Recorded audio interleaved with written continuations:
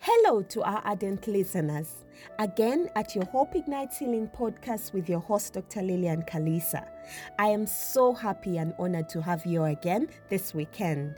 Here at the H3 community, that is Hope Health Healing Community, we believe together with our women facing the effects of loss and trauma. By the way, this can be really real and daunting.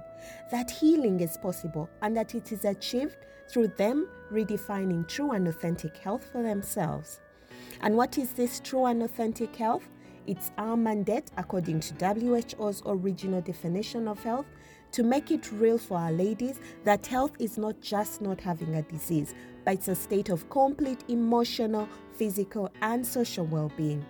Every lady, I mean everyone, including you who listens to us today, possibly at a place of emptiness, should have this and enjoy it. It's holistic fullness to health. Ladies, we've been talking about physical well-being as a mandate in our healing journey. We have explored the importance of sleep and rest in maintaining and promoting our physical health and well-being. Please do not take this lightly. I want to share some numbers. You know, numbers do not lie. Here are some stats from World Economic Forum reporting that 62% of adults worldwide feel that they do not sleep well when they go to bed. Again, 35%, in fact, over 35% of people do not feel that they sleep enough when they go to bed, and this impacts their physical and mental health. Globally, the Global Sleep Survey of 2019 showed that in the last 5 years, up to 44% of adults around the world said that their quality of sleep had gotten worse. Where are you, lady, in that statistic? CDC has reported that they that sleep less than 7 hours in a 24-hour period are more likely to report being obese, physically inactive, using alcohol, smokers, and the list goes on. Remember, we talked about chronic illnesses resulting a lot from a lack of sleep. I actually found something exciting and I was so eager to share it with my ladies. Did you know that there was a World Sleep Day? There is a World Sleep Day celebrated every March. It's aimed at reducing the burden of sleep problems in society through better prevention and management of sleep disorders. Last year, they celebrated awareness, emphasis on regular sleep, healthy future. This year, 2022, it's on quality sleep, sound mind, happy world.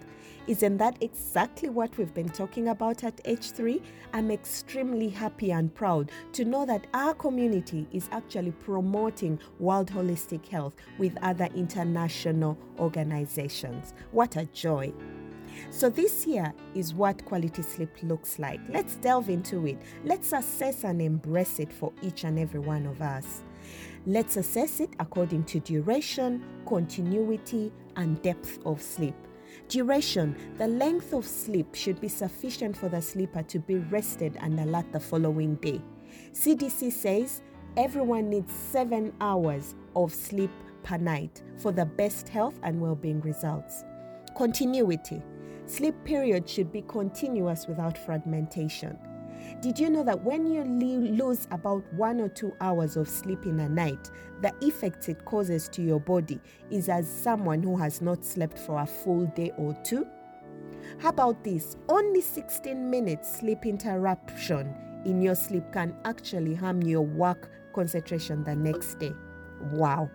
And we're almost getting to the real truth as to why we are failing to be productive at work. Depth. Sleep should be deep enough to be restorative. Remember, we mentioned sleep is a rejuvenative act. In a healthy adult, 13 to 23% of total sleep is deep sleep. So if you have an 8-hour sleep, you're sleeping deeply for only 62 to 110 minutes. And if you're sleeping 7 hours, that is 55 to 97 minutes of deep sleep. How do we then improve our sleep and even increase the deep sleep? I'll tell you. 1, set a routine. Please set the same go to bed and wake up time daily, even if it is a weekend. This supports your natural body clock and brain to better prepare and plan for sleep and its benefits to your body. Number 2, stick to a regular exercise routine. There goes exercise again. Exercise helps to balance melatonin and cortisol levels throughout the day. These are the sleep-wake natural chemicals in the body. 3, it supports these chemicals, cortisol and melatonin controls, when we have regular light control. What does that mean? Get outside often during the day and reduce the time spent outside at night. Limit light screen time to 30 to 60 minutes before sleep. Now, we are all guilty of this because of gadgets. Number 4, food and drink. Take 3 hours before bedtime without food or drink, maybe a glass of water, like I mentioned earlier. Avoid eating large meals or drinking alcohol or caffeine in the last couple of hours before you go to sleep.